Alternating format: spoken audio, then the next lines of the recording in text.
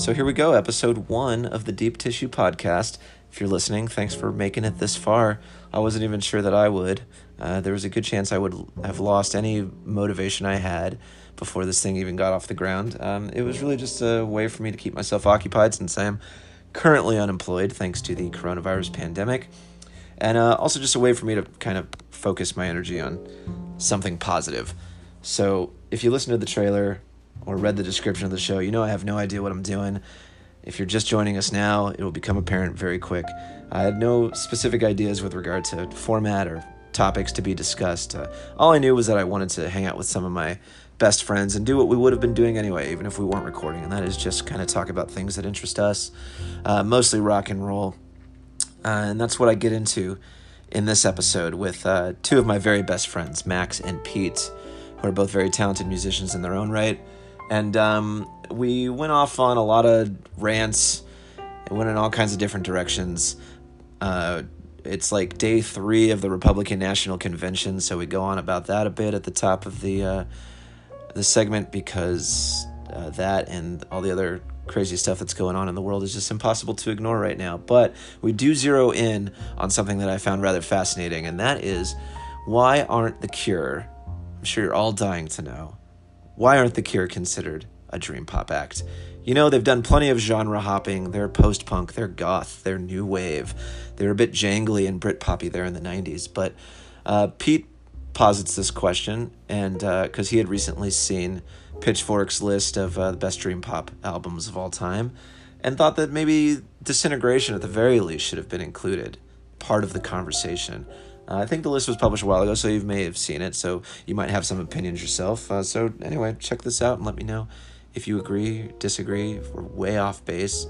It's outdoors. The cicadas are buzzing. We're fumbling with things. I'm realizing that I speak much louder than the average human being. We're placing drink orders because we're hanging out on a patio somewhere. And the birds are singing. Cars are honking. Sun is shining, but it was a lot of fun, so check it out.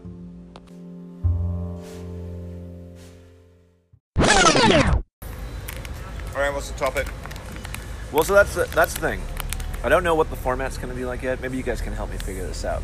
I've said in the trailer, in the trailer that I recorded for it, I made it clear that it was not going to be about anything in particular because I don't know what I'm doing. I just don't want to talk about there'll be politics. an emphasis on music. Well, see, I think, no, and I don't think we should. I mean, yes, there are a lot of things going on. The socio-political landscape is fraught with tension right now. Yeah.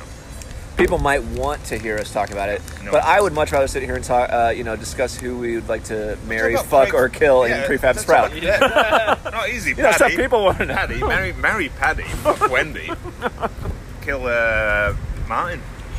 This is what the people want to know. Yeah, that's it, yeah. Because there's a real deserving audience for that one. It's like, there are still a couple days left of the RNC. Maybe it'll come up.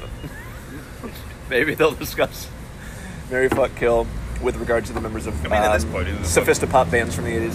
It's quite easy swing out system. I mean, I don't know about you guys. I'm still undecided. They could sway me. Sway you what? All right, here's something. Maybe Trump will come out and rank every Spandau Ballet album. Yeah. from Barricades is the best one. Obviously. He was around in '84. Wasn't he doing a lot of coke? He was at some parties where Absolutely. the Spandau Ballet was New raging. York 984. He and Tony must have been partying together with that. Studio 54. Right? Anyway, I'm sorry. I didn't mean to interrupt you, Pete. So I read this some Pitchfork business the other day. Ugh. They did the top 10 shoegaze albums of all time. Oh, God. Is it the same? I mean, I've seen this list a few times. And it wasn't bad. It was fun. It was Loveless is number 1. It's like what you'd think. Yeah, There was like 2 Ride, 2 My Bloody Valentine. Mescal Slow Head Dive was would on go there. in there. Slow Dive had 2 on there. Yeah, of course. Souvlaki must have been number 2, or Nowhere. It was number 2. Was it? And then Nowhere was third, right? What's the first Slow Dive album? Yeah. First one is what, for just for a day? Was that? That was the track number 7 or whatever. Yeah. But so I was like, okay, whatever. Like But then I listened to these were videos. I listened to that they did the top 10 Dreampop albums. Oh, Okay. go on. This is what. This yeah, was I don't think I've fucking seen that one. horseshit. Really? This was Yeah. total- So nothing against any of the bands they mentioned. Were Actually, real estate on there? No. Yeah, that's something. They Sunny would Day do. Real Estate. That's something they would they do. would. Yeah, They yeah. would. No, but so like I actually, you know, I'm Real kind of a fan of every band that they had on there. But I was just like, you got to be fucking kidding me. Yeah, right. And also, you know, like it was like Grouper and Julia. I mean, there's that one grouper album now. Yeah, and it was on there. Yeah. And Moose. Yeah. Number one. But that's what I'm saying. It wasn't.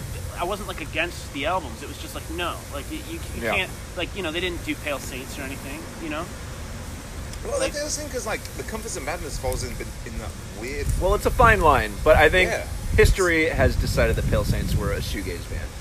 Even though a lot of their stuff was really... Slow Dive were really more dream pop, I'd say. I would call Comforts of Madness a dream pop album, but Sure. The thing is, where is Swerve Driver? they were on the shoegaze. Well, so that's the That's the thing. thing. Swerve Driver Yeah, totally... Swerve Driver, yeah. they're a So- grunge so were band, if you ask Catherine. me. But by That's the the very... thing. Chrome Because was they were on on there, too. Creation and they were Yeah. English, then they're a shoegaze band. Then Chrome by Catherine Will. That was on there. Shoegaze. Was it? Yeah. That's not a shoegaze album, man. No, right, it's right, really that's not. what they said though. Yeah. How is that a shoe? It's not. I mean, it's got like...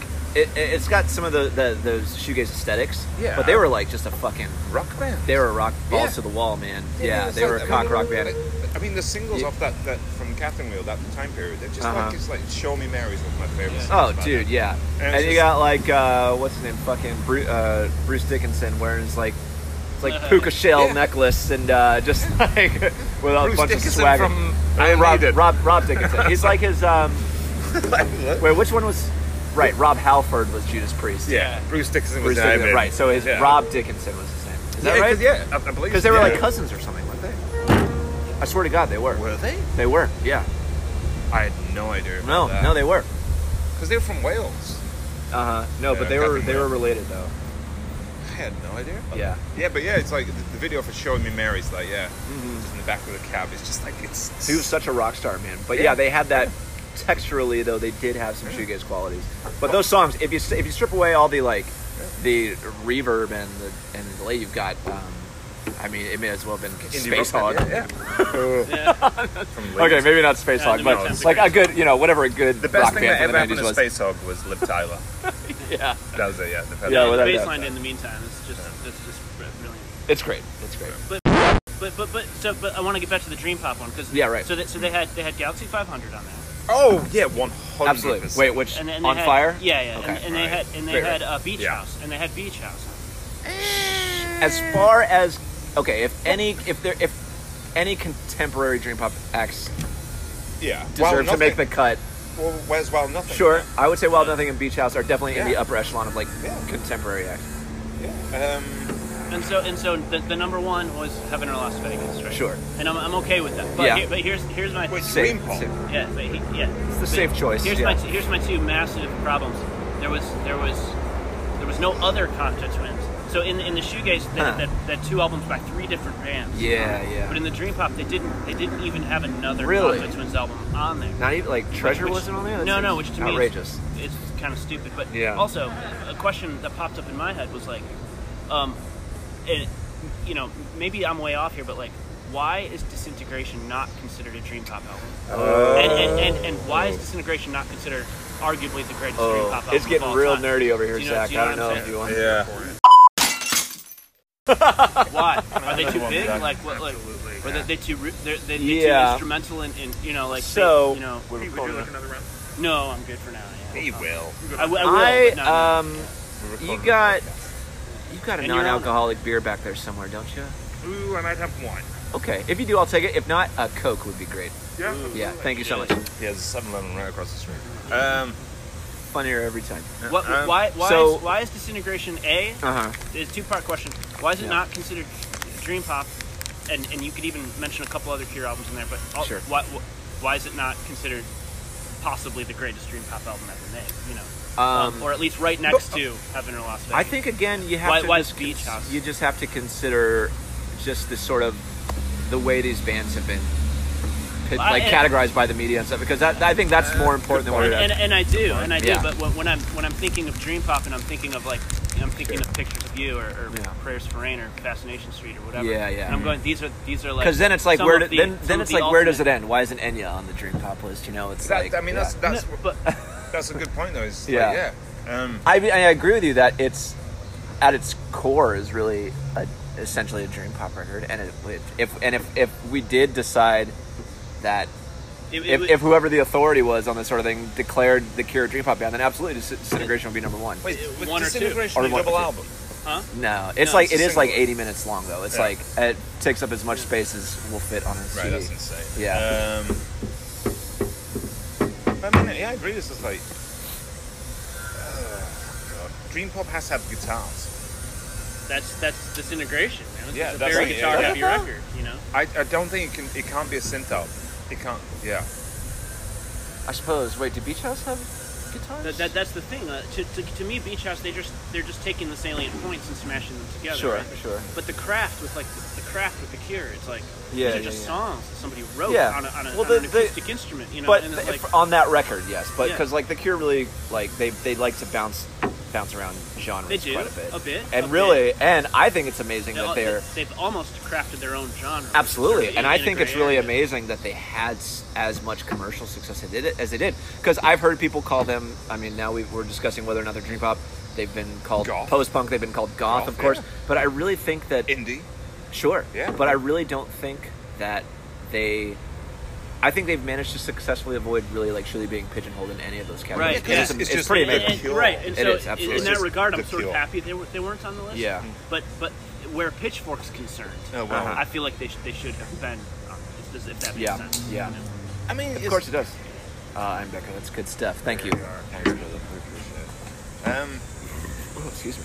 Best Dreampop album. Jesus Christ. You know, I mean, wasn't- yeah, it's like I wasn't shitting on Heaven or Las Vegas. no, It's of a course not. brilliant And Dreampop obviously that's album. going to be number one. Best Yeah. grunge album is always going to be Nevermind. There's no Right. doubt Yeah, about I it. mean, that's there are certain true, albums yeah. that you can always expect. Yeah. I mean, the to best see. album of all time is Enema of the State. So, you know, obviously, that goes without saying. We all agree with that. Oh, wow. We are incredible nerds, aren't we? I think it's important to point out that Max definitely wasn't kidding at the end there. He would actually make the case for Blink-182's Enema of the State being the greatest album of all time. But that's a topic for another show. I think my favorite part of that episode might have been when Pete first suggests that Disintegration might be considered a dream pop album, and Max and I just go, oh, so sincerely. Oh man, I love those guys. You can definitely expect to hear a lot more of them throughout the duration of this show because we just have so much fun. I do have to also mention, like I said at the top of the show, Pete and Max, very talented guys, and Pete Barker's new record, Miami Green, is available this Friday, August 28th, 2020. It may be out already, depending on when you're listening to this, but you should get it, especially if you're into like kind of dark bedroom pop. It's spectacular. He gave me an advance copy, and I enjoy it very much. I think you will too. So he's on all the social media and streaming and all that. Check it out, and keep listening to this show because hopefully the quality will improve a bit. I can't make any promises, but I'll definitely keep them coming. So let's just see where this goes. All right. Thanks again for joining me. Bye.